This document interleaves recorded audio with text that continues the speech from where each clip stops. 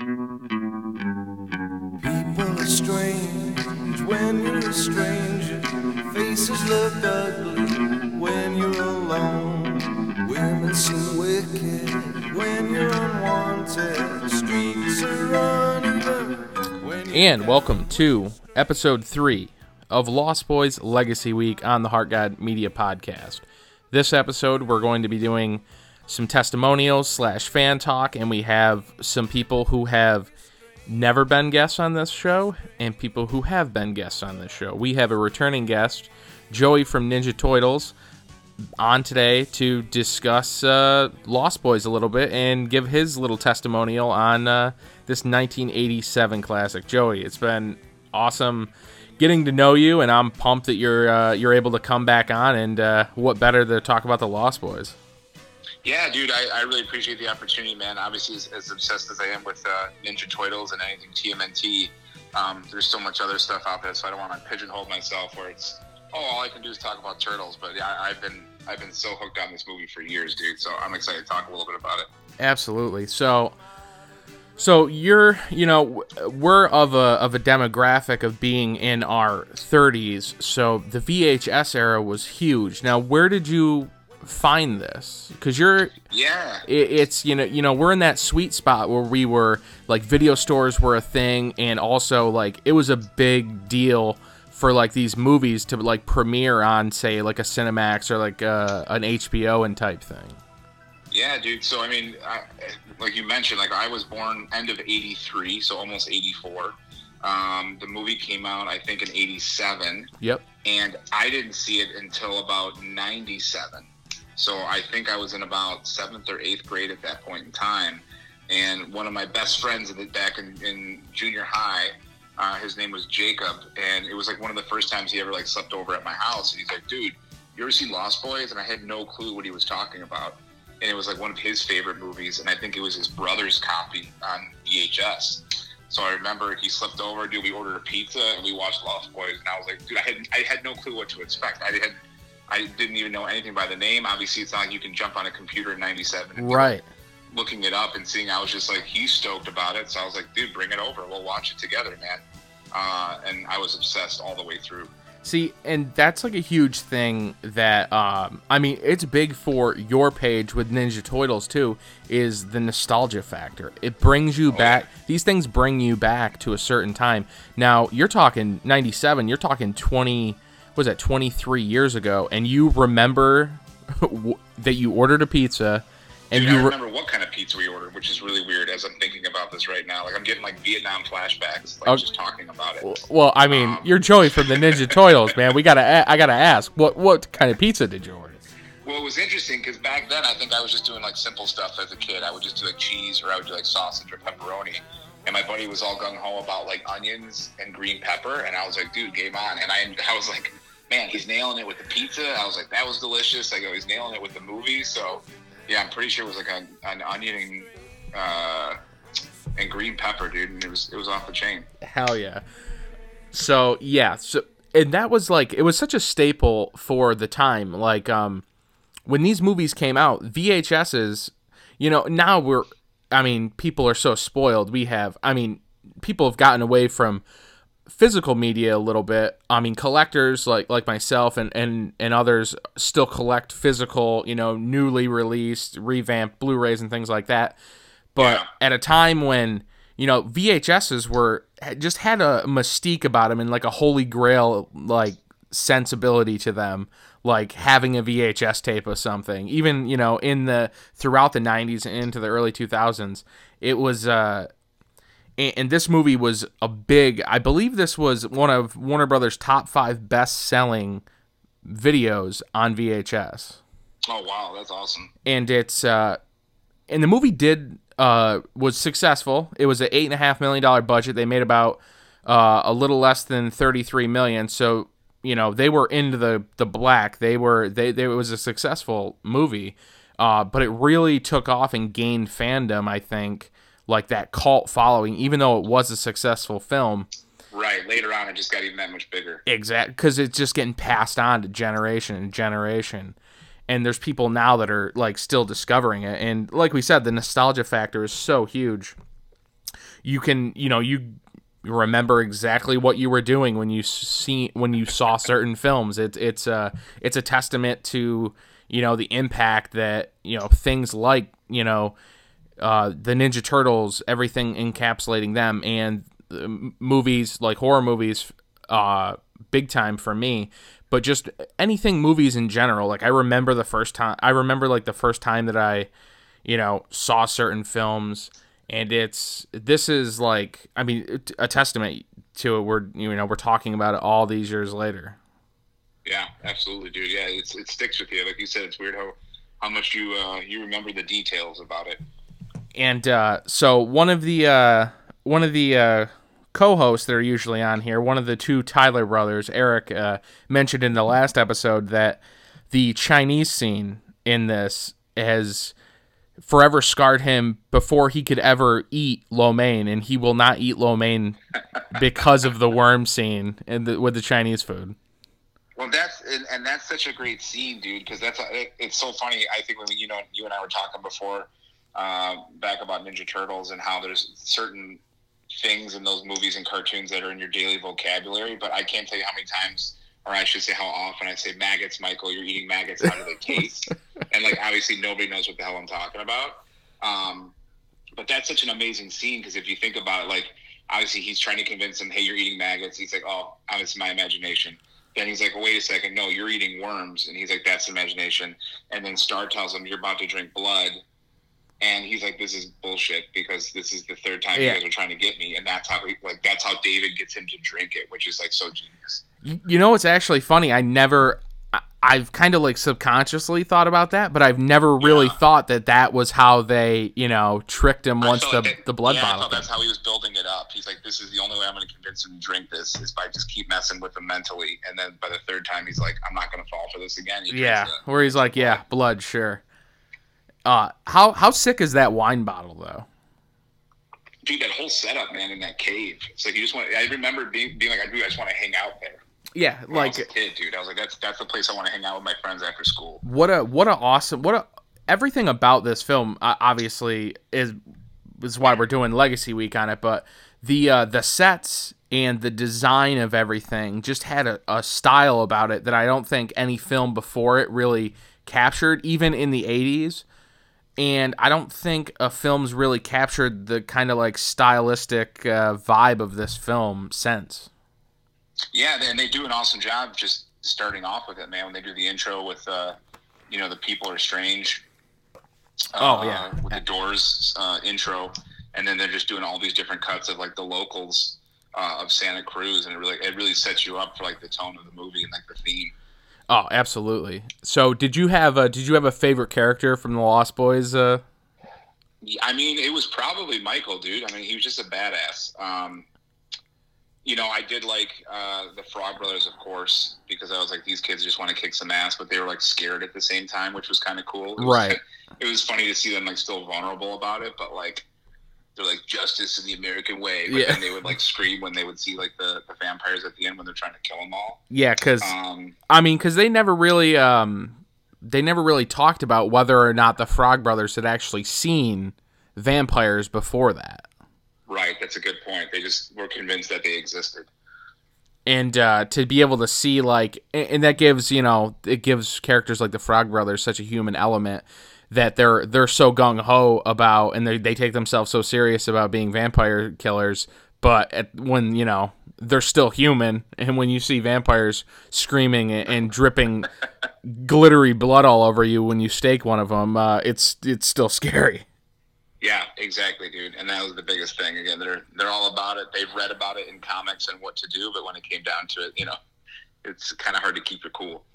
And I think, especially watching this as a teenager, you really, and even before it, like I watched it as a young kid. It was just my parents were just like, watch whatever. Like they didn't really have restrictions. So I was like watching these movies at a young age, and even before it, like I was just like enamored with the characters because they were so well developed, and you really believed that Jason Patric and Corey Haim were brothers. The dynamic between all the characters was really solid, which is, you don't always get like solid storytelling in a lot of horror movies, especially in the 80s. Yeah, I mean, you're right. Obviously, that's, I think, what set them going forward as the two Coreys, right? And they did a lot of teen movies, I think. That was the first one they ever did together. Oh, yeah.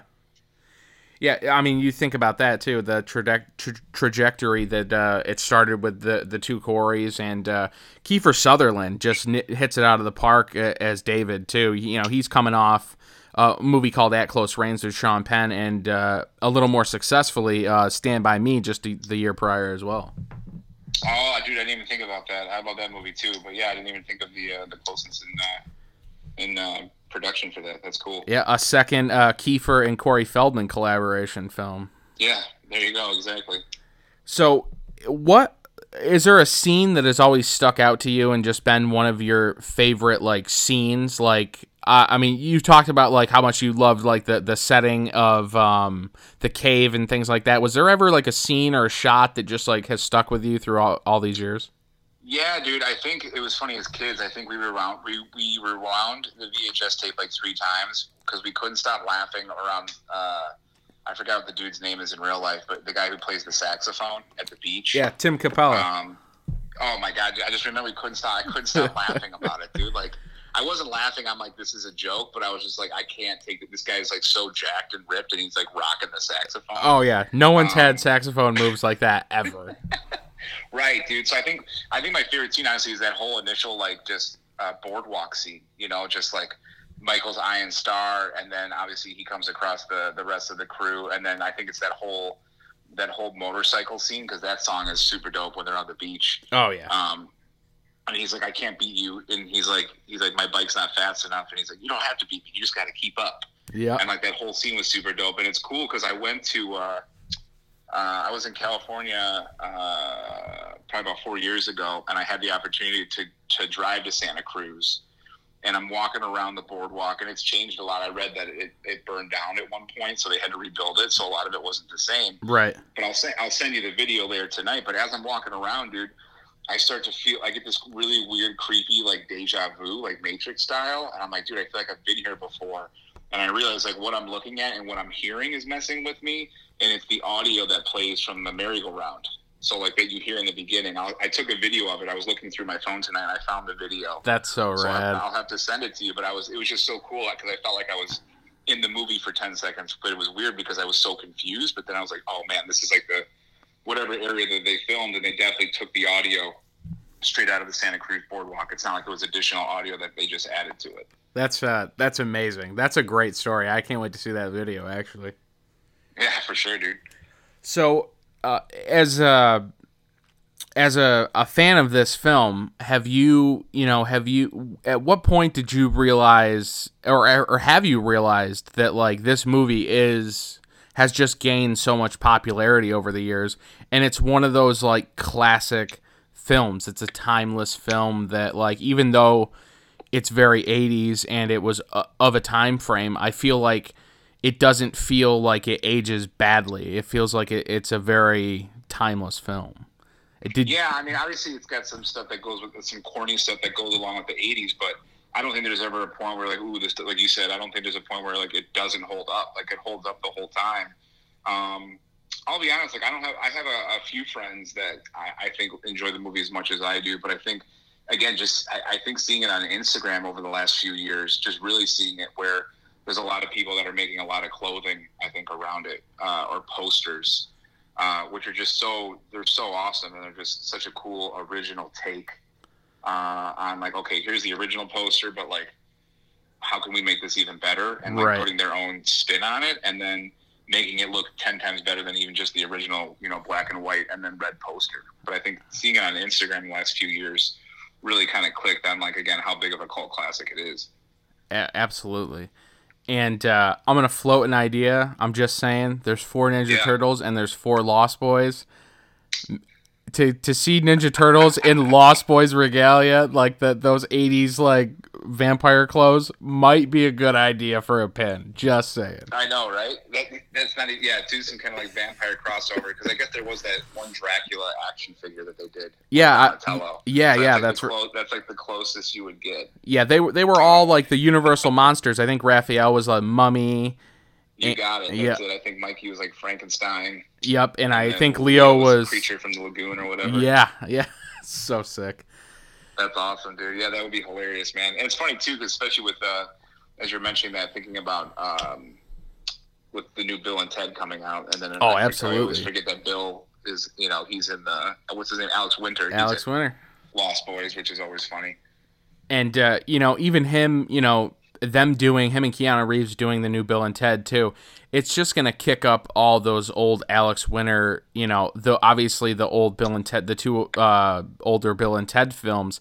But that's just gonna raise his profile. People are gonna be like, oh yeah, he was in the Lost Boys, and then it just keeps reverting back to all these classic films, and we'll just talk about them until the end of time. It just feels like it's that's great. The thing too. It makes me worried because I've never seen. I know they made a Lost Boys 2 with Corey Haim, and I refuse to watch that just because I'm sure it's beyond horrible.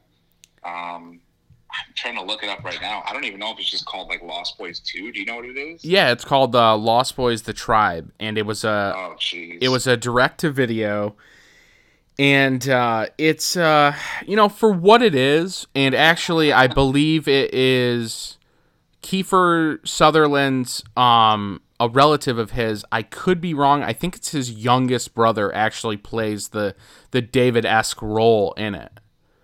Okay, gotcha. I thought you were going to say he's in it, and I was like, well, hold on a second. Maybe I'd watch it, but it looks like it's just Corey Feldman. I think it's the only person returning, right? Yeah, Edgar Frog is in. Jameson Newlander, who plays Alan Frog, rather, is in a deleted scene, and he does show up in the third film. And the third one too? Yeah, there's a third one called The Thirst, and that one was. You stick to the original and you're good. That's what I figured. It's like movies like that, or like Boondock Saints. I know they made a sequel, and I was like, I feel like I should not watch that. Like, the Boondock Saints was an amazing movie. I don't know. I feel like sometimes sequels will just kind of screw it up. Yeah, I know there's a graphic novel. There was a comic sequel to The Lost Boys, which was really good. I remember reading it years and years ago, and that was cool. And I know Joel Schumacher, who recently passed away, the director of the film, right. he his original idea was to do a Lost Girls, was to have it, be the script flipped, and it was a girl biker gang. Gotcha. And I think he wanted to do that, like, once he got into, like, through the mid-90s, I think he had given up on that. And then years later, I think they were just trying to. Warner Brothers wanted to cash in on the name, and we got a Lost Boys 2, and it wasn't really that great, and a Lost Boys 3 was even worse. But with that said, it doesn't matter because the first one is so powerful and it's so fun and entertaining. Yep. You can't really tarnish it, and that's always a good thing when something is holds up all these years, and it doesn't really matter if any bad sequels came out. But yeah, right. It doesn't give the original a bad name, I guess. So yeah, it's gravy at that point. And I'm blanking on the name of the TV channel. It was whatever TV channel does Riverdale. I have no idea, dude. But yes, they almost greenlit a Lost Boys, and I think they were calling it the Lost Girls. It was like in talks. They actually had writers. They had like a pilot they were getting ready to film, and then they canned it. Is it CW? CW, yes. Okay, that kind of sounds familiar now. Yeah, and then they ended up canning it for whatever reason, but it's even still, and even at this point, they announced just, I think, 2 weeks ago that they're doing a Broadway musical of the original film. Oh, no kidding, okay. So, I mean, it's still relevant, and people are still clamoring for more Lost Boys content. I mean, and as you said as well, you go on Instagram, there's Below the Boardwalk is a Lost Boys Instagram page, and I believe the gentleman is from the UK, and he posts a lot of snippets and props from the movie, and it's a really cool fan page, and there's still just a great fan following, and I feel like this is a movie that even people who aren't necessarily 80s film fans or even 80s horror fans or horror fans in general, Lost Boys I feel like is a common ground for everyone. Yeah, absolutely. I mean, that's some people's introduction to just like the whole lore of what vampires are, right? And just how that whole thing works, and just trying to see if that kind of the continuity between other vampire movies. I feel like I would always base it off of this, because like you think of like the boyfriend, right? Like I think he even touches on it at the end. They're like, because he's not supposed to be able to go into their house, but when he meets Michael, he's like, well, you're the man of the house, so I'm not going to come in until you invite me. And then he's like, well, you're invited, and then he can walk in at that point. Like those little cues, if you know how vampires work, you pick that up later on. So I felt like any vampire movie I've ever seen since, I'm always basing off if it's accurate off of Lost Boys. And of course, he passed all the tests, and when he is just about to reveal himself at the end, Alan Frog, well, you passed the test. You know, don't ever invite a vampire into your house, silly boy. It renders you powerless. Yep, exactly, dude. So that's why it makes me want to see a prequel with the grandfather, dude. Obviously, he knows about this the whole time. Oh yeah, he knows. Yep. It's so. What are your closing thoughts on the Lost Boys, Joey? What do you think the legacy of the Lost Boys is? Yeah, man, I think it's just the whole attitude of the movie, dude. It's the attitude, it's the style, it's the time. It just stands out. Again, like seeing it, right? Like being born and raised in Chicago and lived in Illinois my whole life, and again seeing it in like 7th grade, like I never really experienced. You watch other movies, but like just seeing that whole California vibe, I think too. Really stood out to me at that time. So again, just like, I don't want to say it's way ahead of its time back in '87, but it's just I feel like you've never seen anything like it, to be honest. Like nothing really compares. And I think if you have seen something similar, it's because it's stolen bits and pieces off of Lost Boys. 100%. Couldn't have said it better. That is, and you nailed it though with because I grew up in upstate New York, and there's bigger. Syracuse is a decent sized city, but and I grew up like kind of in a rural setting, kind of similar to what Grandpa's like house on his little ranch looked like. But it set like a especially any kind of movie that took place in California. It would always intrigue you if you didn't live in California, because California, while only a couple hundred or a couple thousand miles away in our case, there was still like a mystique about California, and any movie based in California always kind of drew you in if you didn't live out there, Yeah, dude. Again, the whole style, obviously just the weather, the beach. I mean, I got Lake Michigan here, but I mean, it's not the Pacific. So, yeah. I mean, yeah, it's crazy. Yeah, it's not the Pacific Ocean, that's for sure. But hey, man, I really appreciate you coming on. This has been an awesome little convo. I was pumped that you were able to jump on, and it was awesome having you on again, man. I appreciate the time.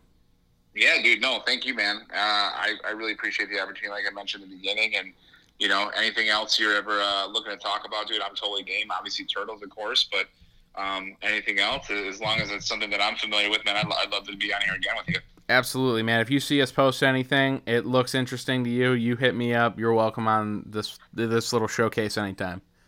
Sounds good, homie. I appreciate it, bro. Thank you. Yeah, and you could find Joey on Instagram at Ninja Turtles. He runs a Ninja Turtles fan page / pin company, whatever you want to call it. It's all awesome stuff. He does amazing work, and he is one of the few great dudes of Instagram. There's a lot of shitbags out there, but Joey is certainly not one of them.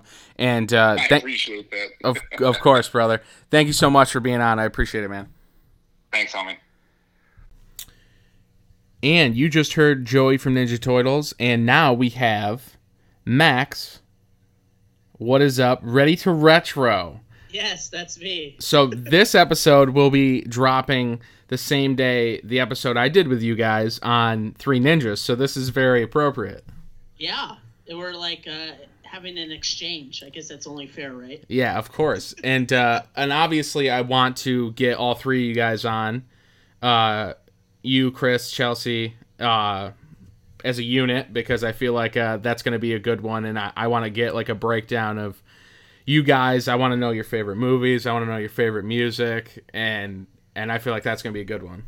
Yeah, man. Just let us know and we're down. I mean, anytime we get to hang out and be with you, we are super down. Hell yeah. So not only is this episode dropping on July 31st, and the Three Ninjas episode that I did with you guys for Ready to Retro, available on Spotify, iTunes, etc. Yes. Shameless plug. Yes. And Ready #2 Retro on Instagram. It also coincides with the 33rd anniversary of the release of 1987's The Lost Boys, which is, of course, the topic that brings us together today to hear some testimonials and some fan talk on this pretty timeless film. Absolutely. So when was the first time that you saw The Lost Boys? That's a good question. I was trying to think about that. I don't remember, because it's like one of those movies where you've seen it so many times. It's like, how can I pinpoint the first time for me? Right. I would imagine it was probably in junior high, because that's when I was really diving into like 80s movies, 80s music, and especially like horror movies. So that coincides with that. So I would say probably junior high. So about like 2002, probably 2001, 2002. Yeah, I kind of talked about this with my friend Brian, who was on the last episode. They're kind of the Tyler brothers. Brian and Eric are kind of the ever-occurring co-hosts whenever I can tack them down. Right. But Brian and I kind of agreed on the same thing. You don't remember exactly when you've seen it. It feels like it was always in your orbit at some point. Mm-hmm. And this movie is timeless. And so do you remember, did you like see it on TV possibly? Was it like a VHS? You know what, man? I might have actually kind of ripped it on the internet. Nice. At being 12 or something like that. Little LimeWire or what? It was probably LimeWire or Napster or something like that. Because it's like I remember like being in early high school. It was like 2005, watching so much horror movies on YouTube. So this was a little before that. But I want to say like I saw it probably the first time on like VH1's I Love the 80s. Yeah. Like, what is this movie, or something like that. I remember seeing it. It was highlighted on something like that. I don't even know. And I remember like just watching it, and I remember just loving it right out the bat. I mean, just the first scene alone hooked me. With the rolling shot over the sea into you just see the boardwalk, and then like someone dies in the first 5 minutes, the security guard or cop or whatever. Yeah. I'm like, I'm in. Yeah. Good music, awesome atmosphere. Dude dies in the first 5 minutes. I'm in. It's an interesting film because it blends. I feel like some of the best movies and the most timeless movies blend several genres. So this obviously blended horror and comedy and, action adventure too, because originally it was slated to be a Goonies with Fangs younger movie, and it kind of morphed into like an older teen, sexy comedy type gimmick thing, and it was it had opportunities that certain horror movies aren't afforded. A young cast with real talent in, like, say, Kiefer Sutherland, Jamie Gertz, Jason Patric, like people, actors and actresses who were like, and Diane Wiest, who had just come off of winning an Academy Award. Right. And, yeah, it's. Yeah, I think what I love about this movie in particular, it's really, I would say, one of the first times you look in horror history where the monster is actually like attractive and you want to be like the monster. Yes. Right? Especially, I mean, let's just look at like vampire movies. You start with Nosferatu. He's hideous, ugly. You don't want to be like that. And then you go to Bela Lugosi with Dracula, same thing. Even the Hammer films, like, it's kind of cool, but it's like when you see David and the gang, you know, there's this atmosphere of just coolness, and you're like, dude, I want to be part of that group. Yeah. You know, I want to be in the leather jacket with like the gloves, the fingerless gloves, like, a dangly you know, having, like, dangly earring. Yeah. Absolutely, you know. I feel like Lonely Island. Yeah. Fingerless gloves. Like, I would be so down, you know. And I think that's so cool, is because they're like almost like well, they're not a hero at all. They're the villains, but they're so cool, and you want to be like them. Yeah, they were like anti-heroes. It was so and that was the whole goal of the makeup. The makeup wasn't over-exaggerated to make them seem monstrous.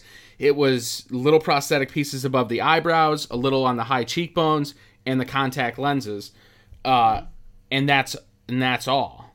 And they maintained their human element, but were still evil enough, but maintained, like, you know, to be good looking. Where girls wanted to be Star, and guys wanted to be David or Marco or Dwayne or Paul. And it just you nailed it when you said it too. It holds like a cool factor. Mm-hmm. That absolutely.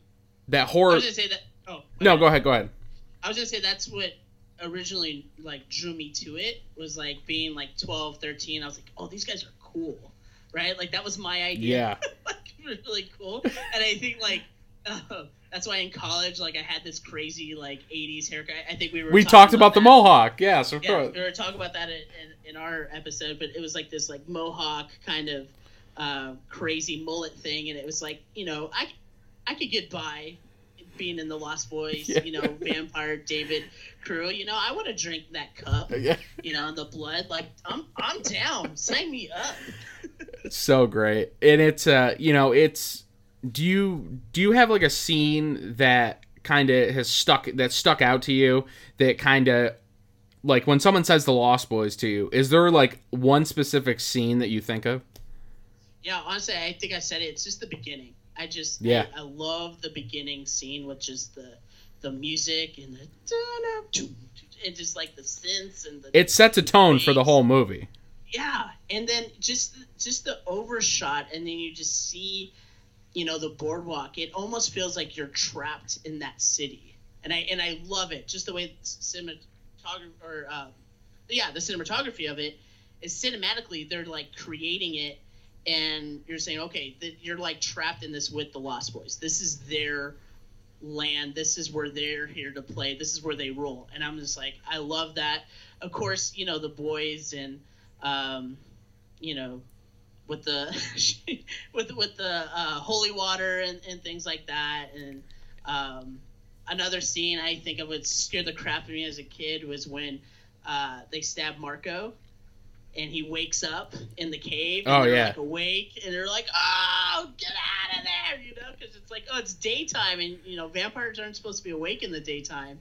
I love that scene too. For them to go like to like extreme like hilarity, like in hilarious scenes, like when they're in the perfect example. So the Frog Brothers and Sam have just escaped after staking Marco. And literally, like, and we don't know, and I discussed this with Joey, too, you know, do we know if the Frog Brothers have ever actually seen vampires? They say that they're vampire hunters, but by their reactions, they're like, holy shit, this, you know. Yeah. No, my understanding is they're like, they've never encountered vampires. It's all just talk, right? It's just all, like, theory and myth, and I would even... Because you think about that age, right? You're trying to, like, whether 14, 15, maybe 13, and you're going to say things that is going to pump you up or make you look older and more mature. Right. So, like, sure, we're vampire hunters, you know? Like, we're big and bad. My understanding, and every time I watch the movie, I'm like, these dudes are totally, you know, it's way over their head. They have no expertise in this. Right. I mean, they do know the rules and stuff. But as far as actual experience, nah, I didn't get that vibe. They're like the exterminators that like, oh, you have a rat infestation? Yeah, we got it. And they get down to the basement and they're like, holy shit, there's rats everywhere. But somehow they manage to handle the situation. They're like, Right. how much are we going to charge them for this? Right, You know? right. It's like almost like Ghostbusters, right? Yeah, And that's, like, 100%. It's like they come up the basement. Hey, did you know that there's rats under Yeah. your house? You should really take care of that. That's a problem.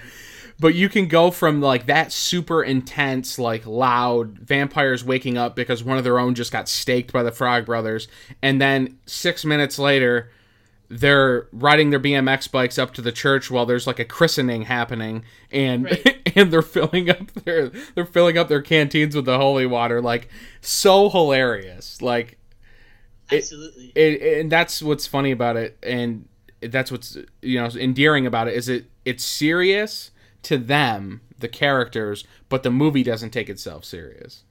Right, and that's actually what comedy is. Like, 100%. good comedy is the character is always serious, but everything around them knows that they're a joke. Exactly. Right? So, like, Ace Ventura. Perfect example. Ace Ventura is out there. He's ridiculous. He thinks he's, like, genius, right? Like, he's the smartest person in the room, which he probably is. Yeah. But his mannerisms and everything, his methods, it's so crazy. But he's serious. You know, the way he's, like, talking to dolphins or whatever. Yeah. You know, that's just him being, I was going to say Jim Carrey. That's just him being Ace Ventura. But, you know, everything else. And that's what's good comedy. Oh, I mean, Chevy Chase as well. You know, Yeah. he doesn't, in any movie, in the National Lampoon's movies, he isn't trying to be funny. Mm-mm. He is just the joke, but he thinks he's just trying to be a serious dad, you know? Exactly. And, this movie, I think, is timeless, and I feel like anybody who's seen this film, it's very hard for them to be like, oh yeah, Lost Boys is cool. I like Lost Boys. I feel like people are like, yo, Lost Boys is awesome. True, huh? That's true. I mean, I don't know how many people you've had doing these testimonials, but I'm sure there's many people who would come on here and, you know, you could have a whole podcast about just talking about the Lost Boys. I've contemplated it, believe me. It's my favorite movie of all time. For sure. So, you know, is there a specific character that always stuck out to you that you were like, that's the dude. That's the guy? I don't know. Like, for me, I've always liked, like, monsters, and I've always liked kind of the bad guy. So I think it was just Kiefer Sutherland. Just, he looks so cool. Like, just 100%. like mullet, and just like David just seems so cool. Like, he was just like, yeah. I would roll, like I said, I would roll with David, you know. He was cool. He had this presence, and he had like this sexy vibe going on, and he's like, 100%. I'm with that. On top of having the best hair in the film, now it was funny because we were all boasting on episode 2 about how great Kiefer's hair is, and my girlfriend has seen the film before, and she's a horror movie fan, but she's more to like paranormal and stuff like that. She isn't super into 80s stuff. So I was rewatching it with her just, you know, for the millionth time, just to make sure I didn't miss something that I wanted to bring up. I took notes and stuff. And I'm sitting there, and she's just like, who told him to have his hair like that? That hair looks awful. And I was just like, what are you talking about? That's literally the best hair in cinema ever. Absolutely. And you know, Marco's cool too. Alex Winter. Another great head of hair. Exactly. I guess I'm a hair guy. I'm a super hair guy. Oh yeah. Maybe that's why we're big on the Kiefer thing. It kind of resembled like it was the mullet, so it wasn't a mohawk, but it was getting there. Right. And of course the the original sexy sax guy. I mean, Tim Capello. Just has anyone seen moves like that? Well, one, pink spandex, a like big like hooker hoop chain belt, like just sweating, tanner than Sting in '97. Right, he looks like a wrestler. Yeah, like, straight up. It's like a gimmick, you know. Oh, 100%. He's got the ponytail like Shawn Michaels. Oh yeah. Like, yeah. Oh yeah, he was a sexy boy. He was actually the saxophonist and the touring like keyboardist for Tina Turner's solo Really? project. Okay. Yeah. That's funny. So he had street cred too. Right. I think that scene it totally dates itself. Oh, but yeah, for yeah. me, I'm like, yes. Oh yeah. Yes. I love it. This is 80s. This is ridiculous. Like, he's all just oiled up and he's just going to town on it. I'm like, we need a spin-off. Like, what's this guy up to? So I've only read like excerpts from like online and stuff, but in the Lost Boys comic where they continue the story, he Yes. plays like a sage-like role in the comic. Right. So yeah, I have the first one. There's like, I'm trying to remember. I totally forgot I have so many comics. But there's like the girls, right? There's like girls, they're vampires. yes. Yes. That yes. was loosely like going to be Joel Schumacher wanted to do the sequel he wanted to do was The Lost Girls, where Right. the script was flipped and it was going to be, you know, a girl biker gang. Yeah.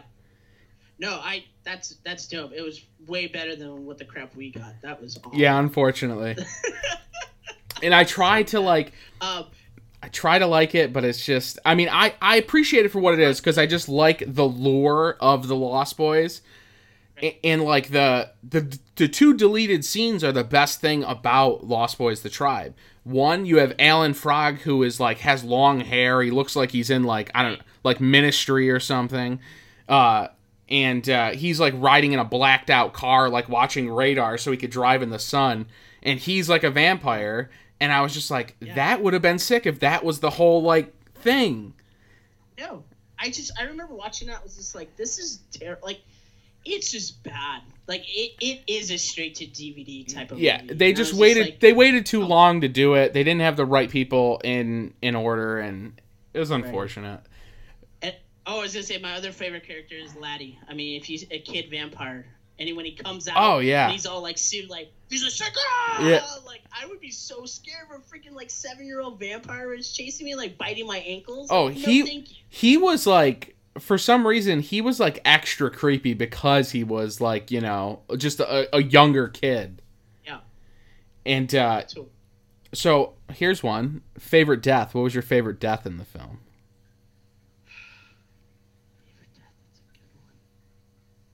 I think it is Marco because of the situation around him. Right, the setting. Right? Yeah. Like it's just it's hilarious. And then they're like freaking out, right? Because you're like, all right, like what are these kids gonna do? And you're kind of like scared. And then the way he opens his eyes too, Oh yeah. and like everyone wakes up. I don't know. It's just to me like you asked that question, and that's the first thing that comes to my mind was just that Marco scene. And that's just like talk about they did the tone for that so well, because is there literally anything more scary than you're there at a vampire cave going to stake a vampire and then they all wake up freaking out after you stake one of them? Like, it's the most intense scene ever. Right. It's like, yeah, we took out one, but what about the rest of them? Yeah, exactly. And so do you have a favorite song? The soundtrack is great. Do you have like a favorite song? Is it the G. Tom Mac original Cry Little Sister? I feel like it changes depending on what year it is. But I actually want to tell you a story. Absolutely. Quickly, Absolutely. About the soundtrack. So I've been looking for it on vinyl for years now. And it's always like $25-30. And it's just like not even in the greatest quality condition. There's like ring rare on the vinyl. I wanted a nice vinyl. And when I buy vinyls and stuff, like I'm cheap, like I get it, but like it's hard for me to like drop $30 or anything like that. Yeah. So I turned 30 this past April, and that's when COVID really hit, and it Right. was like,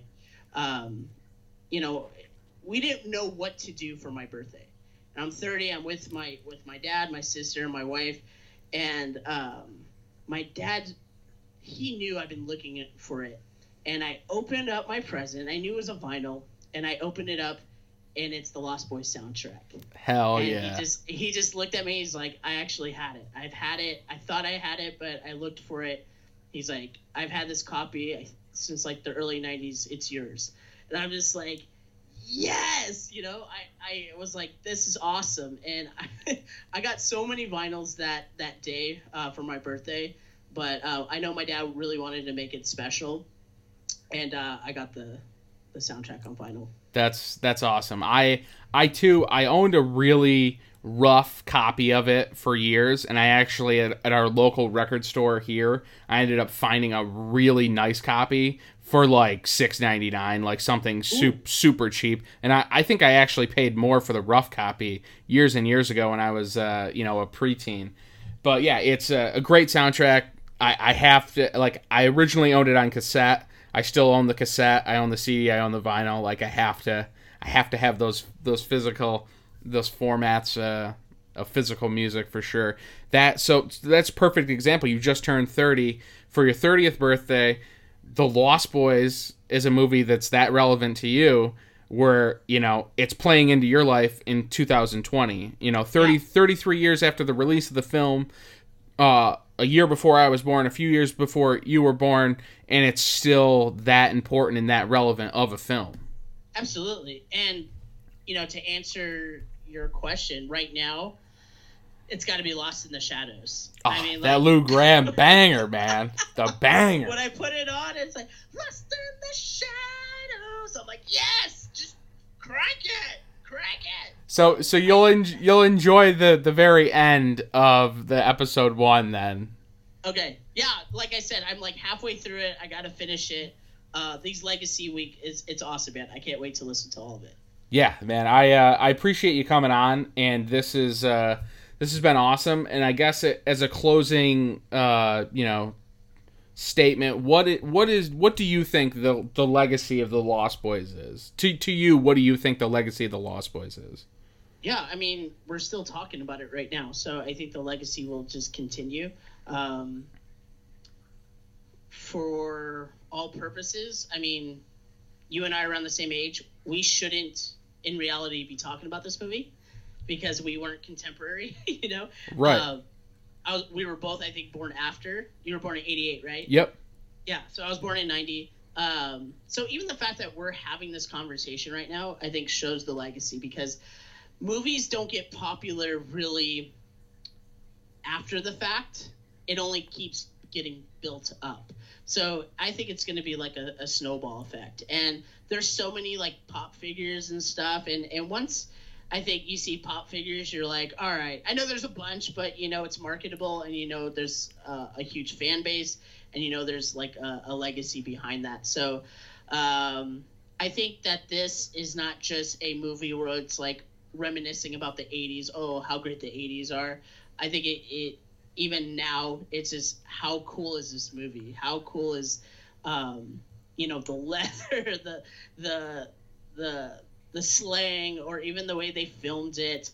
Even kids actors, you know, like kid actors right now, they're not, I mean, aside from like Stranger Things. Exactly. There's not a whole lot of, you know, really great kid actors. So. That are pulling off like those performances, like say a Frog Brothers or, you know, Corey Haim, Sam Emerson.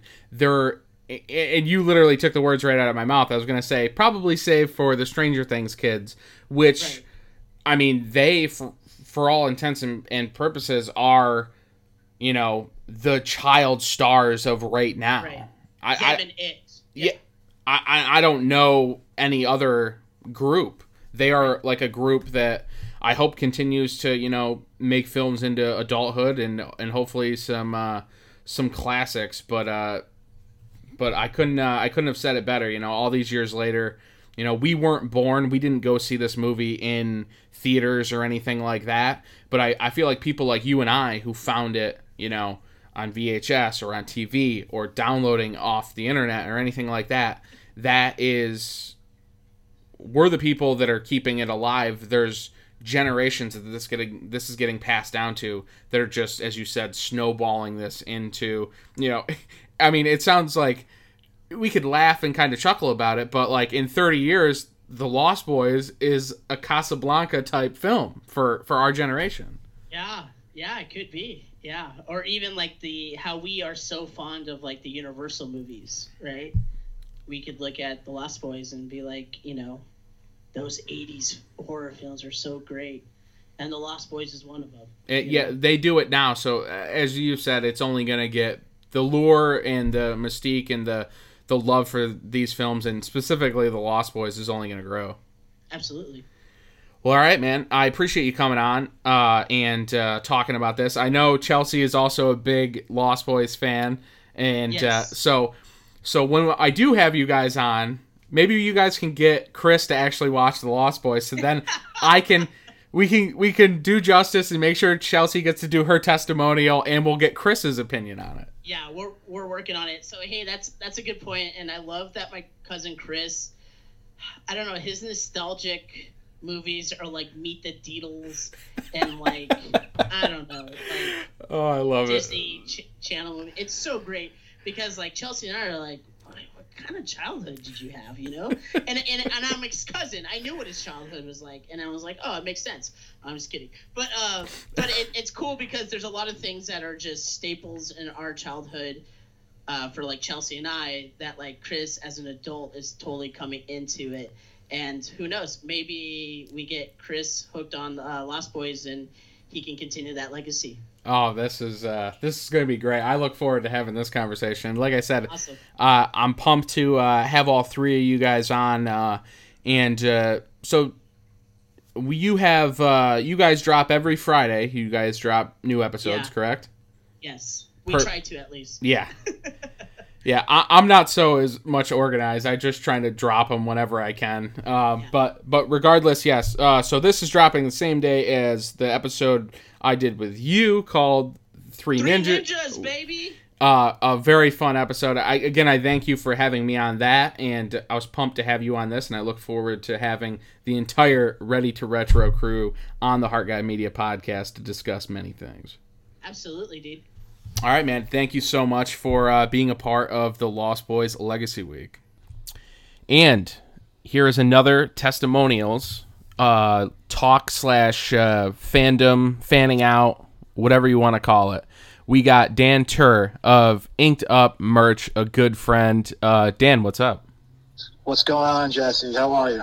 I'm good, man. And before we jump into the Lost Boys talk, how have you liked it? You've kind of delved into it. Hasn't been necessarily podcasting, but you've been doing a vendor's vaccine, which are Instagram live videos with various vendors during this pandemic. And it's been awesome to watch over the last few months. I know you just came back after a brief break, but how's that been, being able to talk to fellow creators, screen printers, art designers, vendors of all types? How's that been, man?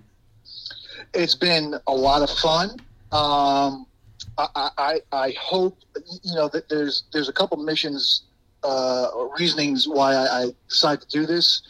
And one was, it was all about when the pandemic hit to try and draw up some business for some of my horror vendor artists, within that community, drawing some business for them, in hopes that people would tune in and catch, a new artist or vendor, what have you, and maybe shell out $1 or $2 on some of their merch and their items that they sell. Not being pushy about it at all, but just bringing some spotlight to them, and then my other reasoning behind it was kind of just to kind of get together with horror friends and like yourself, like you and others, and just kind of like for an hour or 2 or sometimes 3 hours, just kind of nerd out on some horror, forget everything else that's going on in the world. Not that it's not important, but we do need to... You need to not be like glued to the TV and hanging on every word of the dreariness of what's going on. Yeah, exactly, man. We got to enjoy life still, and I hope, it's been working for the guests I've had on and people like yourself that chime in. It's been just a lot of fun, I had to take a break just because work really got crazy, and I'm pretty much a one-man operation. And I'm not complaining about that at all. I'm very thankful to everyone that comes to me for their services for embroidery or screen printing or buy something from the Etsy shop. I really appreciate that. I just didn't want it to be like a chore doing this series. So it does. Whether I take a month off or don't take a month off, I don't really. It's all for fun and hopefully at the end of the day, drumming up some business for some of my friends. Yeah, and I definitely think it has. I know I've either found or rediscovered people and seen like art prints or just like little merch shops that they have, and I was just like, oh shit, I remember this. I remember seeing this at a con. I never looped back around to their table, and I think once you started the vendor's vaccine after like week 4, I was getting packages in the mail, so I know I was buying stuff. So awesome, man! I'm glad to hear that. And like I said, you can't buy something now. I totally get that from my standpoint, and I'm sure everyone else I totally gets that understand it too. On the flip of the coin, you could just bookmark these people and when your finances get better, maybe shell out something. Absolutely. I totally get people saying I can't afford this right now. I was just on a Board of Ed Zoom meeting yesterday in my district, and a lot of parents struggling, man. So finances are very important. Well, they always have been, but more important than ever. Oh, definitely, for sure. We'll get back to the business at hand, though. We are talking The Lost Boys. It turns 33 years old the day this episode drops. And right off the bat, man, you got a presidential term or two ahead of me. I think a presidential term and a half ish, something like that. So when was the first time that you saw The Lost Boys? When did it come onto your radar? Wow, that's tough. The older I get, the worse. My memory's always been awful, but the older I get, it gets even worse.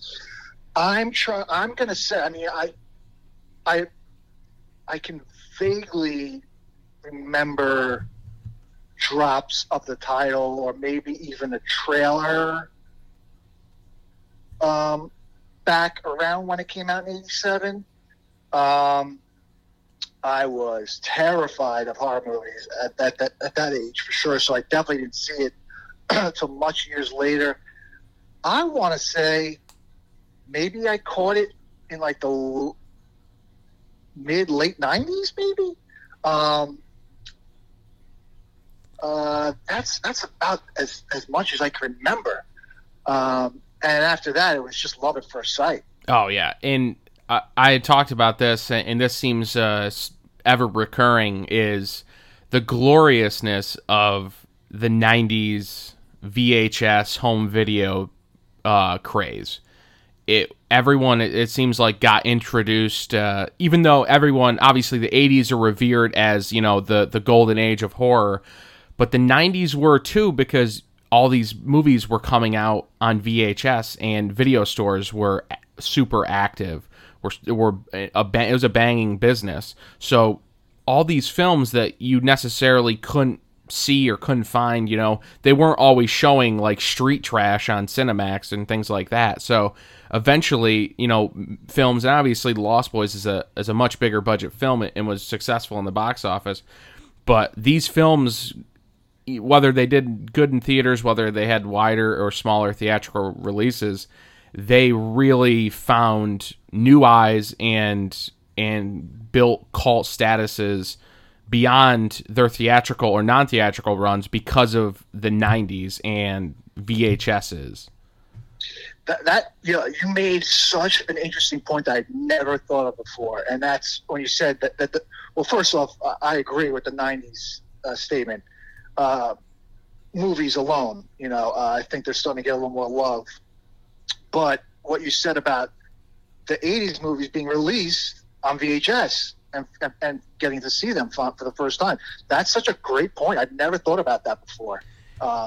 That's solid, man. Yeah. I mean, like I said, I went out in 87. I can't remember how young I was. You know, I don't even think I was in double digits yet, but or close to it maybe. But I was terrified. I was terrified of movies. So it was nice, you know, to have the availability later on in the 90s when I somehow went from terrified to being a fanatic of horror, to have the some kind of outlet, you know, because I sure as hell wasn't going to go see it in the theater, you know, anytime soon. And it's, you know, it's a movie that reeks of the 80s. It's very 80s, you know. At the same time, it remains timeless. It doesn't always feel, at least from my experience, whenever I watch it, I'm obviously engulfed and it's soaking with the 80s, but it doesn't feel like it's super dated because it's so entertaining. I don't know if I necessarily agree with that. I watch it, and it's like you said, it's saturated with 80s, but it takes me back. I mean, I don't think when you say something is dated, it's necessarily a bad thing all the time when you say something. I mean, it's, to me, yeah, it's dated, but that's okay. You know, it's a place in time that that a lot of us, not even just horror fans, but people in general from our generations like and enjoy.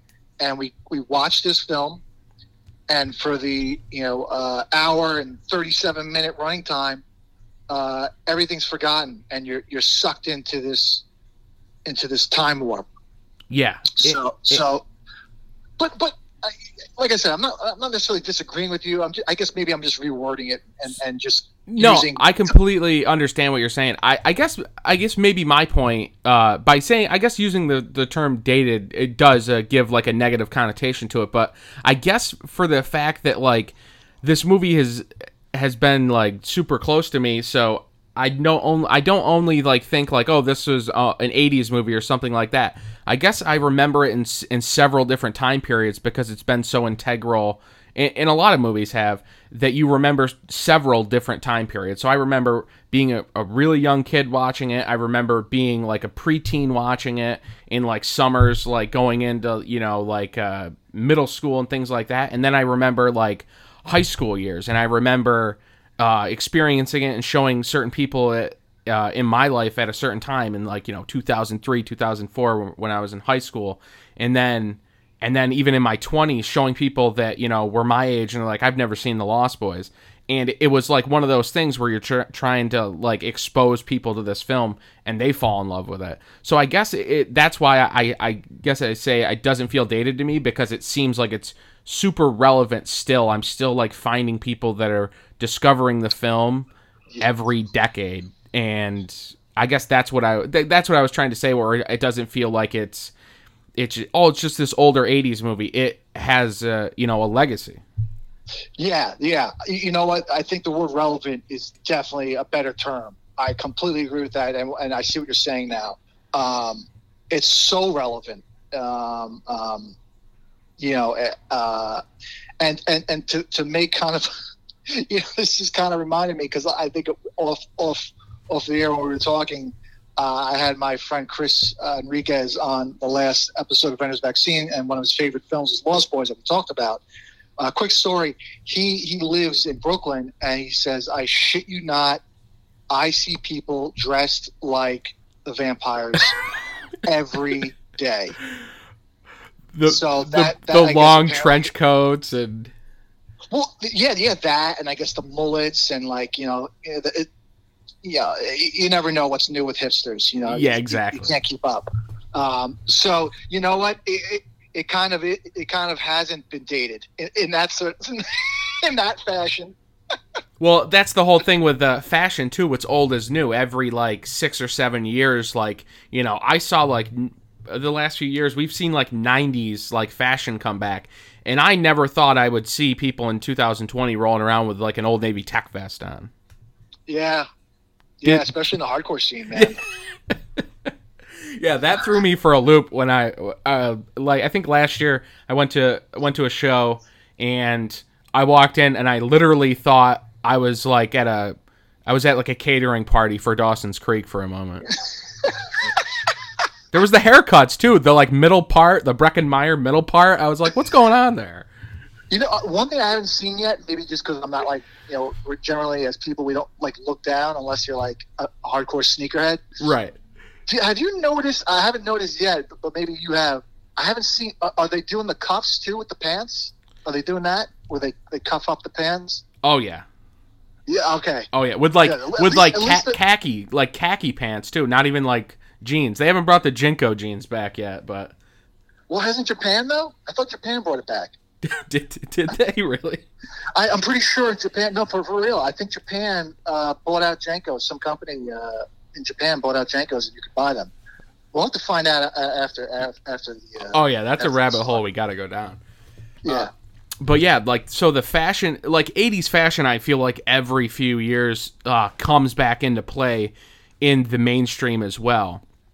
So and I feel like it almost feels like the 80s obviously is the golden age of just cinema period, just doing the Goonies Legacy Week last month and seeing, because it's the 35th anniversary of that film, the amount of people, they got they're doing the whatever you want to call them, Zoom calls. Like Josh Gad did a Zoom call. He got Steven Spielberg on it, Corey Feldman, Sean Astin, Josh Brolin. He got everyone from the Goonies on this Zoom call during the pandemic.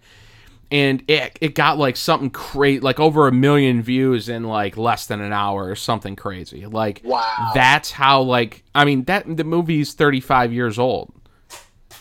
Like, yeah. And people are still like, you say the name Corey Feldman, people know who Corey Feldman is. Obviously, there's some stuff that he's been involved with trying to out certain things that has kept his name in the news as well. But talking strictly about the two Coreys, Kiefer Sutherland, who's still like active, and all these people that are still relevant. And it always comes back. Like Kiefer, I was watching a panel with Jason Patrick and Kiefer from a few years ago, and Kiefer goes, it always comes back to Lost Boys, no matter what. He's like, 24 was like one of the biggest shows on TV. He's like, I had done so much. Every time he goes, one constant is always the Lost Boys. It always comes back to the Lost Boys. That's so awesome, and it makes sense. Oh yeah, it's and the movie, it cost $8.5 million to make. It made a little more than 32, so it was a successful film. But I was trying to dig it up, and I found interviews confirming it. No actual numbers. I would love to try to dive into some actual numbers, but it was a top 5 VHS seller for Warner Brothers throughout the 90s. Yeah, I could see that too. And and like I said, so many people I've said on these episodes is it just keeps getting rediscovered. Every 5 or so years, there's a new crop of kids that haven't seen it or have heard about it, and it's because the movie's so entertaining. So, with that, do you have a favorite character that you just think is the show stealer of the film? Oh man, it's really not tough. You have to lean towards David, Kiefer Sutherland. 100%. I have to. Yeah, I mean, it's such an obvious answer, but I don't know what everyone else has said, but his performance. He doesn't even have a lot of dialogue. That's what's really interesting. He doesn't, and that just shows you something about him as an actor, man. Oh yeah, top notch. He does his character the best to its ability. He nails the role. He shows you he's in charge. He shows you, man, there's so much emotion in his character, but he doesn't necessarily show it. He's kind of got a poker face. Yeah, exactly. He has the entire character has this vibe that I don't know if any other actor at the time could have captured. Yeah, he's got like a poker face, but like, he shows you when he's pissed off. he shows you when he's vulnerable, you know, and he's not completely unstoppable. You know, he almost you feel for him at times, which is like, what? Why would I do that? But you do. You know, it's interesting that we don't get backstories on the whole like gang of how they became vampires. You know, yeah, it's very opaque as far as any kind of backstory. You just know, okay, these guys are vampires. You get a little, kind of got to write your own conclusions, but like Chance Michael Corbett, who plays Laddie, the youngest, you see his face on the milk carton in the house, Right. so you know that he obviously went missing, and he's like Star's adoptive son brother, but you don't really, and you know that like, okay, so Star and David like are obviously like kind of a thing, like he probably indoctrinated her into the vampiric lifestyle, but at the same time she's still half, and then kind of comes together at the end when Max is like, trying to make a big, huge vampire family. Yeah, I guess you could kind of say like it started with Max, at least in Santa Clarita. What's it called? Santa Clarita. Right? Santa Carla. Santa Carla. I always want to say Clarita for some reason. I don't know. There's so many Santas. Oh yeah, and it was filmed in Santa Cruz, and they were going to use Santa Cruz up until a certain point, but the city obviously didn't like them labeling them City of Santa Cruz with the moniker of murder capital of the world, so they came up with the fictional Santa Carla. I did go to the actual location of the amusement park, and it hasn't changed. It was amazing. Joey from Ninja Turtles, who was also on this episode, went there. He sent me a little video, and he said that he went, and when he was there, he heard the music, and he was just like, wow, this is what's going on. This feels weird. And it was the same music, so they didn't doctor in like a weird effect for the merry-go-round on the boardwalk. That was the actual music. Huh. That's cool. See, I didn't get to dive in that much. I was on a trip on the PCH, and I told my wife, I said, we're stopping here. So we kind of just did like a drive-by. So I didn't get to really dive in like he did, but that's awesome to know too. Wow.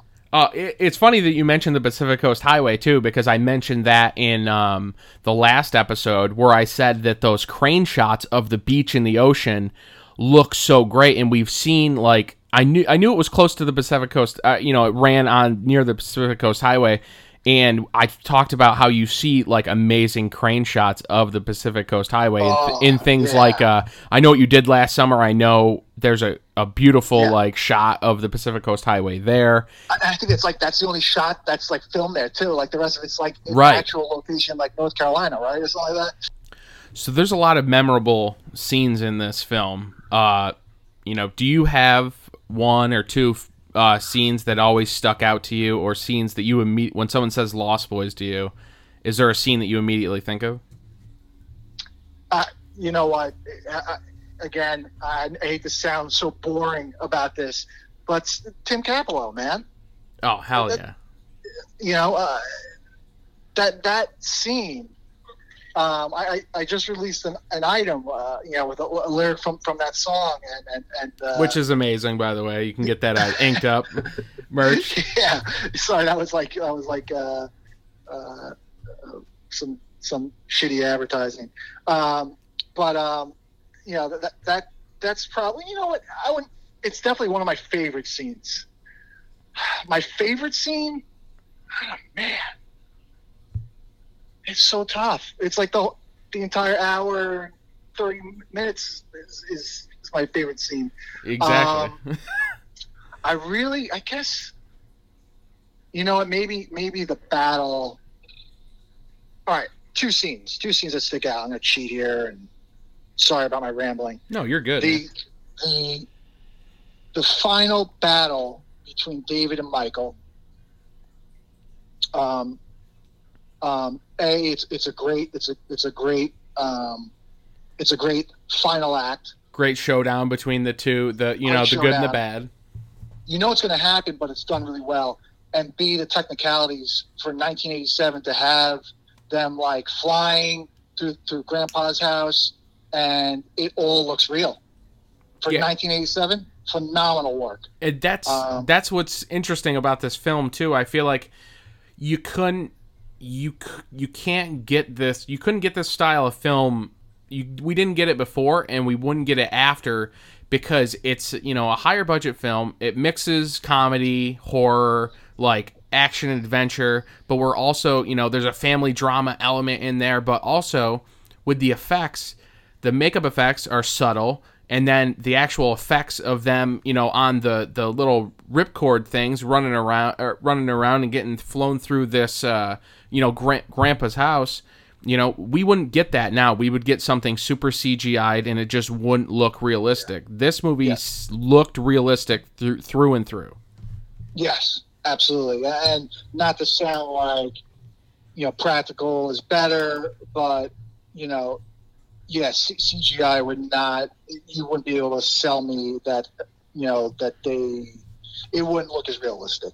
Yeah, I don't care how great the CGI is. It just would not look as realistic. And the cave scene when they're hanging upside down before they get staked and when they get staked, like that isn't like any kind of like trickery. They're literally hanging upside down with those like hard glass contact lenses that they could only have in their eyes for like up to 7 minutes. That's right. Yes. Yeah. Wow. I almost forgot about that. Yeah. Those lenses. Yeah. And those lenses are archaic now, but that was before we had, you could literally get them prescribed to you.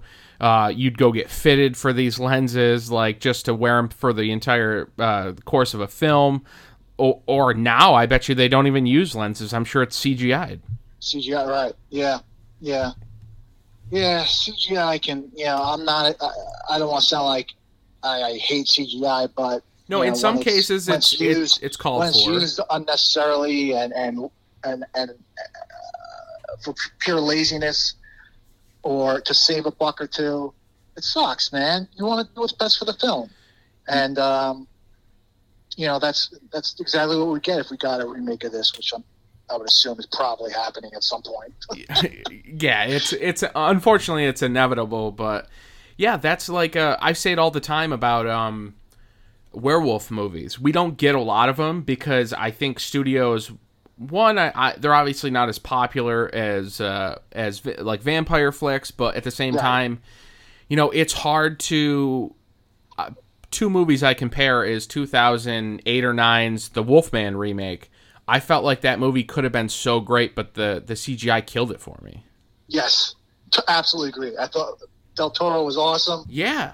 But yeah, that transformation was awful. And then you look at a movie that came out, I believe, in 2014 called Late Phases, awesome. Night of the Lone Wolf. How awesome is that? And awesome. Half the budget, and your werewolves look better on a little tiny low-budget film like that than that multi-million-dollar, flop that Universal put out. Yeah. Yeah, I was hoping you were going to say Late Phases because that to me is probably been the best werewolf movie since. Wow, I don't know. What do we like? Maybe Teen Wolf. Yeah, if you want to, that or American Werewolf in London to be more specific, I guess. Yeah, there's not really a lot of films that like we said. I think it's even more. Horror in and of itself gets nichey. They only touch like paranormal stuff now. Really, they don't like monster movies. Yeah, I think that all the time. There's between Late Phases and Howl, which I'm sure you also saw. Oh yeah, those have been the last two really good werewolf movies. But I think also to what you said. The popularity isn't necessarily there, unfortunately, which stinks, because I do love some werewolves. But I can't forget Silver Bullet too. Oh, of course. But getting off topic, I did want to mention the other scene that I really love, and that's the train track scene. Oh, another classic, just super memorable. That's kind of like on the poster. I have the Studio House poster that they put out years ago, where it's got like a silhouette of that scene. Oh yeah, I got a flag hanging in the bedroom. Nice. And again, no CGI. It's like as if they are falling into a pit of darkness, and it looks as real as can be. Same thing with a train coming over by when probably they're just. I mean, you dive into more stuff than I do. I find a lot of times, so maybe you can chime in on how exactly they did that scene entirely. But I mean, that train's obviously not coming over, right?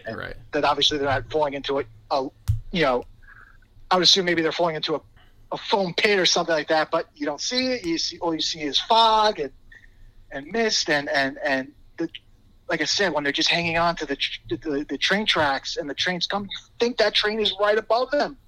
Yeah. And it's a beautifully shot scene. It's so beautiful to watch, man. So that film, I mean, that's a credit to two people with how nice this film looks and how professional. One is Michael Chapman, the DOP, the director of photography. He was Scorsese's guy. He worked on Raging Bull. He was like he was a camera operator on The Godfather. The dude has extreme credit, like in his field. Like he is, one of the top guys. And of course Joel Schumacher. Like without him, I feel like the style is all him and the people that he put into place to, from set decorators to. And in the first episode, I ran down a list of everyone who has passed away. And unfortunately, a lot of the crew has passed away. But they were all, a lot of them were picked by Joel. And Joel's style really came through in this film. And that scene, the train track scene, that was shot on the Warner lot. And the set was probably, they were only like not even 6. I think they were like 4 or 5 feet off the ground. I would never think that. Because they have all the fog there. And so they brought the fog up. If you see the fog, you do see a little bit of like distance there, but between their feet and where the fog starts. But they got the camera way back and they shot it, and it just works. And you don't even realize that, especially when they drop too. They're not even dropping like that far. Yeah. Yeah, they just completely disappear. It's, if you can do that, you could still do shots like that today. And again, not to go back to poo-pooing on CGI, but it's almost like, do we not have people as crafted and talented as Joel Schumacher? And I'm sorry, I don't recall the DOP's name you mentioned. Michael Chapman, yeah. Is that part of the problem? And I don't want to. There's plenty of great directors and DOPs of today, but is that part of why we're using CGI as well? I think so. I think just that school of how to make films. I think to people who are getting into the film industry now, I think that they see it as tedious. I think studios see it as that's way too much work. We can just CGI it. And unfortunately, when you get into the horror realm, obviously with like comic book movies and things like that, CGI is the foundation of those films. Without it, there are no comic book movies now. But with horror films, the fact that we know we can make it look better if we spent little extra time and had people that are dedicated to the craft, and obviously there's less people out there. That's why I think we get sour on CGI, because it can look better. These studios just take the easy route. Yeah, no, another fair point. Without CGI, we have no comic book movies. Horror movies work better overall with practical effects. Do some of them require CGI? Absolutely, because comic book films and horror films kind of go hand in hand in ways. But definitely horror films not needing as much of CGI used in a lot of situations. Yeah. And it's a shame that sometimes it just comes down to budget, and well, that's why Late Phases, who probably had maybe a couple $1 million budget, had better werewolves than a movie that cost probably $45 million to make. Yeah. So I guess as we start to just kind of wrap this up, Dan, in your eyes, what do you think the legacy of this movie is? Because I mean, it's relevant to you right now for a couple of reasons I can think is you own and operate Inked Up merchandise and you do screen printing and embroidery. I have your Maggots, Michael, You're Eating Maggots hat, and you just did, saxophone, I Still Believe, obviously a tribute to old Timmy Boy, and you know what I mean? You're still printing you as someone who's running this running Inked Up. You're making things for this film because the fandom is there and people want Lost Boys merchandise still in 2020.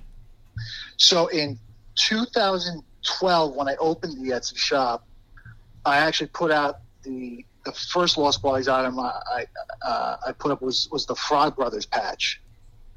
Oh, yeah, I know that one. Yeah. Patch I have not taken down to this day. 8 years. People are still buying it. Amazing. That just shows you. That right there speaks to the legacy of the film. Right there, just that. I don't know what. There's never going. There's certain films that cannot be replicated, and this is one of them. I know that's a very kind of generic statement, but it's so true. There's a look, there's a feel that about this film that cannot be replicated. We saw what happened when they tried to do the 2 sequels, which are, as a huge Lost Boys fan, it's like, all right, it gave me something else to watch in the Lost Boys world, and I honestly do. I don't want to say I necessarily give credit, but I give a nice try, of trying to keep that feel, because I think they try to desperately, especially in the second sequel, really capture the feel of that time and the overall feel of the film. But it just obviously it didn't happen. I'm assuming you've seen both, obviously. Yeah, of course. And I compare them to like really shitty microwave pizza. It's Lost Boys related, so you're like, I mean, I'll have a slice, like, it's right. Pizza's pizza. But at the same time, there's a far cry from, the best slice in your local town to the Dollar Celeste at Dollar Tree. It's cool because, like, there's a little bit of the lure there with, the characters and things, but I mean, you just can't. It's so hard to.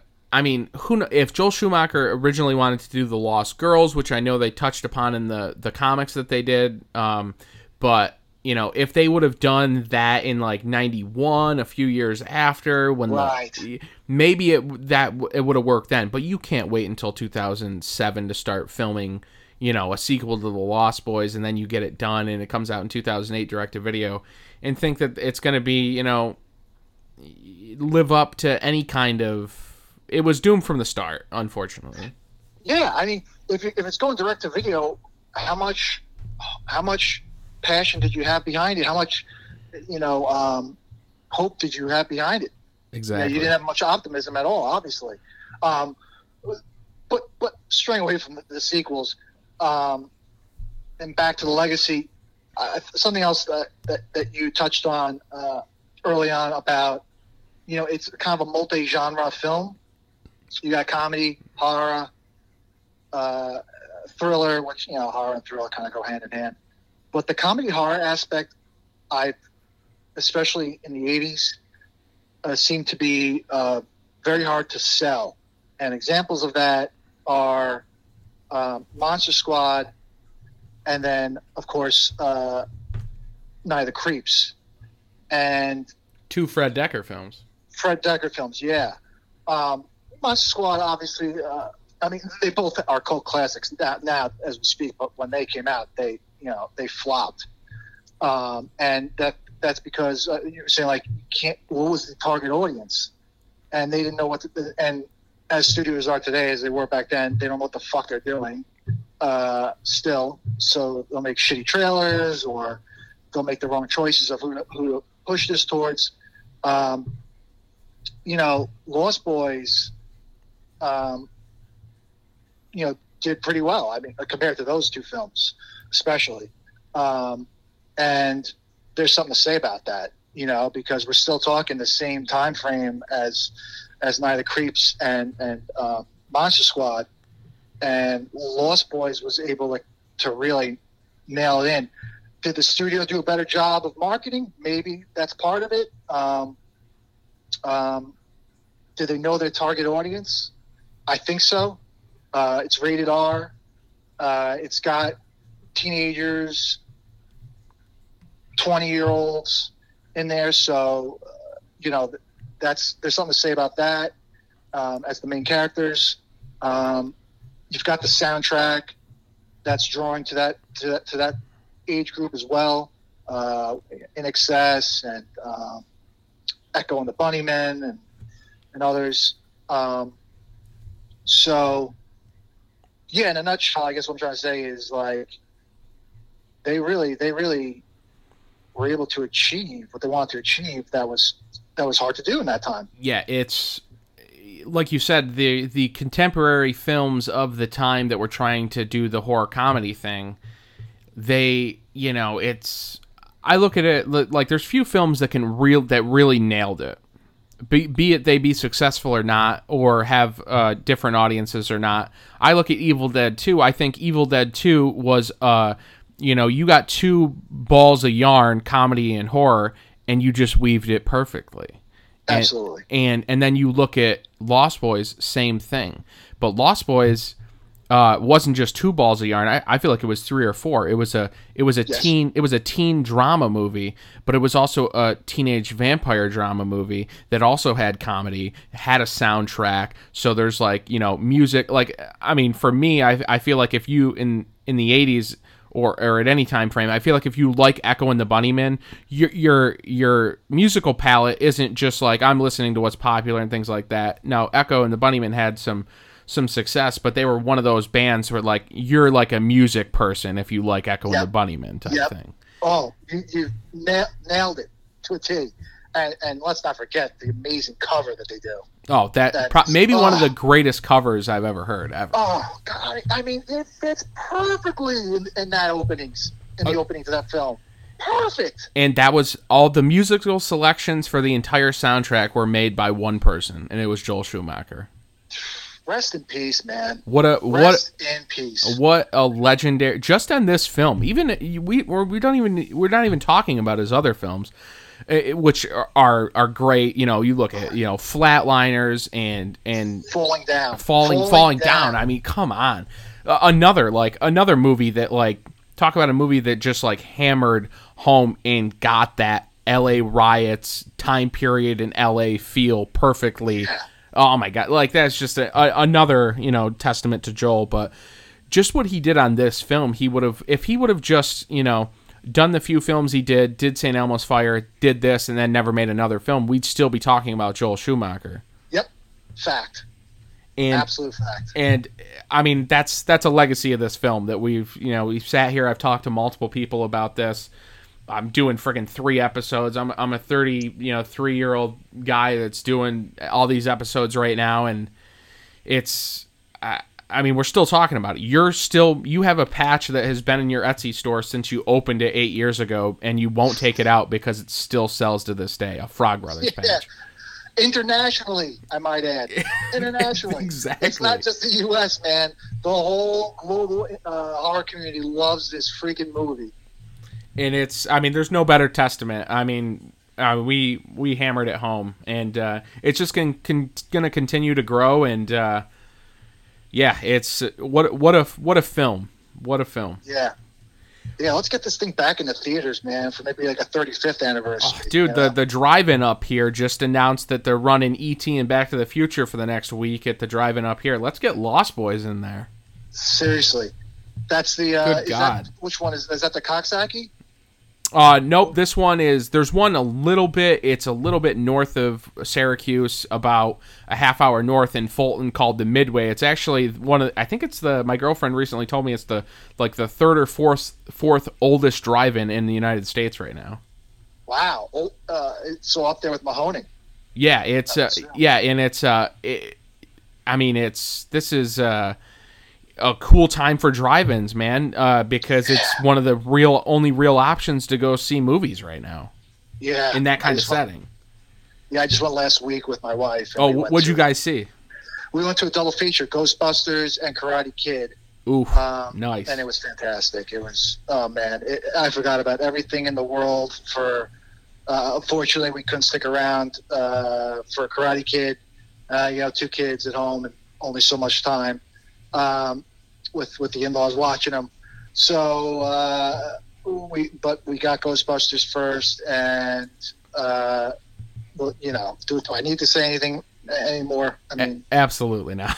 Ghostbusters at the drive-in with your wife on a Friday night, it's like unimaginable during the times that we are living right now. I know. If anything, it'll bring us back to a simpler time too. Yeah, for sure, man. For sure. Well, all right, Dan, I thank you for your time, man. This has been awesome. It was so awesome, and in hindsight now, I couldn't have picked a better person to ask on this as well. That the Frog Brothers patch thing is like really resonating with me right now, because that just something as simple as you doing making an embroidered patch and selling it on your Etsy store, and the fact that you haven't taken it down in 8 years because it still sells internationally, right there is a testament and a legacy to 1987's The Lost Boys. Thanks, man. Yeah. And it was the same with the Maggots Michael patch too. Sold out. Absolutely. Well, all right, man. I thank you again endlessly for your time and being a part of this. I was super pumped that we were able to connect and do this again, and I would love to. We got to do an episode with just me and you, and we could talk for about 3 hours on music, and then another 4 hours on film too. So. It's people like you. I hate the distance, man. Dude, and listeners may not know this, but Dan was actually the very first guest on this podcast ever. I was only doing them for about 3 or 4 months, and Dan was the very first guest on this podcast at the New Jersey HorrorCon in 2017. I didn't know that. Very first guest. Oh, no shit. So cool. Very appropriate that you're on for this, and yeah, man, thank you once again. Thank you, brother. And there you have it. That is all. That is episode 3, our testimonials / fan talk with our guests, Mr. Joey from Ninja Turtles, Max from Ready to Retro podcast, and of course, my main man, Dan from Inked Up Merchandise. You can find all of them. I will be tagging them in the Instagram post for this episode 3, so you can check out everything that they got going on with their pages, their businesses, their podcasts, and support those guys. And it's really been an awesome time talking Lost Boys. This entire week has been very busy and very Lost Boys consumed. I've been consumed with everything Lost Boys, and I love it. I've been posting some merchandise of mine, shirts and flags and Funko Pops and pins and little regalia trinkets here and there, and I hope you guys enjoy those posts, and let's keep rolling the rest of the weekend with the Lost Boys and celebrate its 33rd anniversary birthday. Today, July 31st, 2020, marks the 33rd anniversary of the release of The Lost Boys. Came out on July 31st, 1987, and things have never been the same since, thank God. Joel Schumacher passing away so recently, it obviously reminds us how much we got to appreciate these films. these directors and these movie makers and these actors and everyone, the stuntmen, the title designers, the names you aren't going to hear about that have sadly passed on from all movies. But this movie, there's a long list of people who've passed away. I read that off in the first episode, and I hope everyone takes a moment to reflect on all these great names that made this movie possible. And obviously, we're more familiar with the actors and the directors of these films, so obviously we lost Corey Haim 10 years ago, and that was a huge blow. Brooke McCarter, I think not too long after that, 5 years after that, in December of 2015, we lost him. And Bernard Hughes, I believe, in 2006. Ed Herman, not that long after Brooke McCarter. And it's been really rough to lose these great people of this film. But recently, of course, Joel Schumacher, who did live, to 80, which is, depending on how you look at it, that could be young. But to live the life that Joel lived, and I've said it before on the episode, three of these episodes, if Joel stopped making films after The Lost Boys, his legacy would still be imprinted into genre film and cultism films and everything, because this film has just continued to grow through generations and generations. And what it means to me, is I've watched this movie probably 20 or 30 times every year since I could remember. The last few years, maybe not 20 or 30 times, but I bust it out a couple times a year, and it reminds me constantly of everything, discovering it as a kid, loving it as a preteen, introducing people to it in my teens, introducing it to new fans in my 20s, and now talking about it in my 30s with people who have discovered it at different time periods in their lives. The movie's always stayed relevant to me. It's style, it's comedy, it's horror. Everything about it has kind of stuck with me, and I find it funny. Joel, in 2004, he did an interview for the special features for the DVD release, and he said, this isn't like a big, deep, personal Joel Schumacher film. I'm not sure anybody wants to see that, but it's a fun teenage vampire film. And that it is. But without Joel and his imprint on this and his collaborations with costume designers and set designers and the actors and pushing to get Jason Patric to want to do it and advancing the screenplay from, a Goonies-type vampire film into a sleek and hip, as unhip as the word hip is, but hip teenage vampire film with some would-be or arrived as people who have arrived as sex symbols in the 80s. Jason Patric and Jamie Gertz and the Coreys. Obviously, the fandom that started the two Coreys was this film.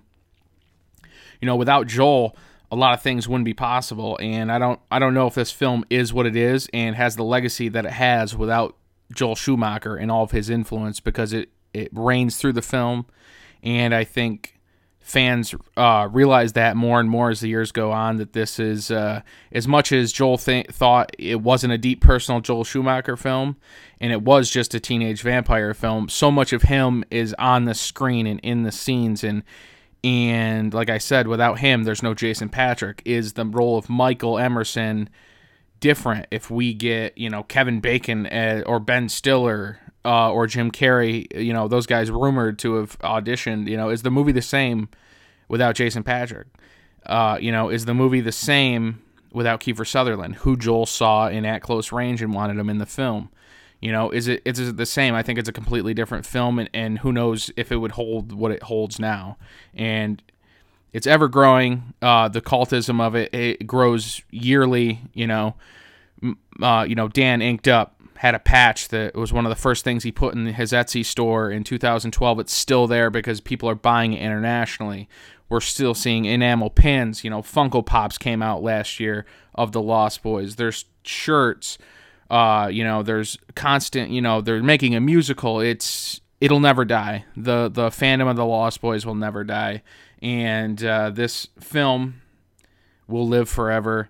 And it's thanks to everyone who had anything to do with it. And more importantly than all that, it's the fans that it connected with that are keeping it alive with patches, with enamel pins, with t-shirts, the people who buy the enamel pins, the people who buy the t-shirts, and the people who spend a week talking about this on a random DIY, punk rock ethos podcast. So I hope you've enjoyed. I thank everyone who participated in all the episodes. I thank anybody who's listening and will listen. And on that note, we cue the music.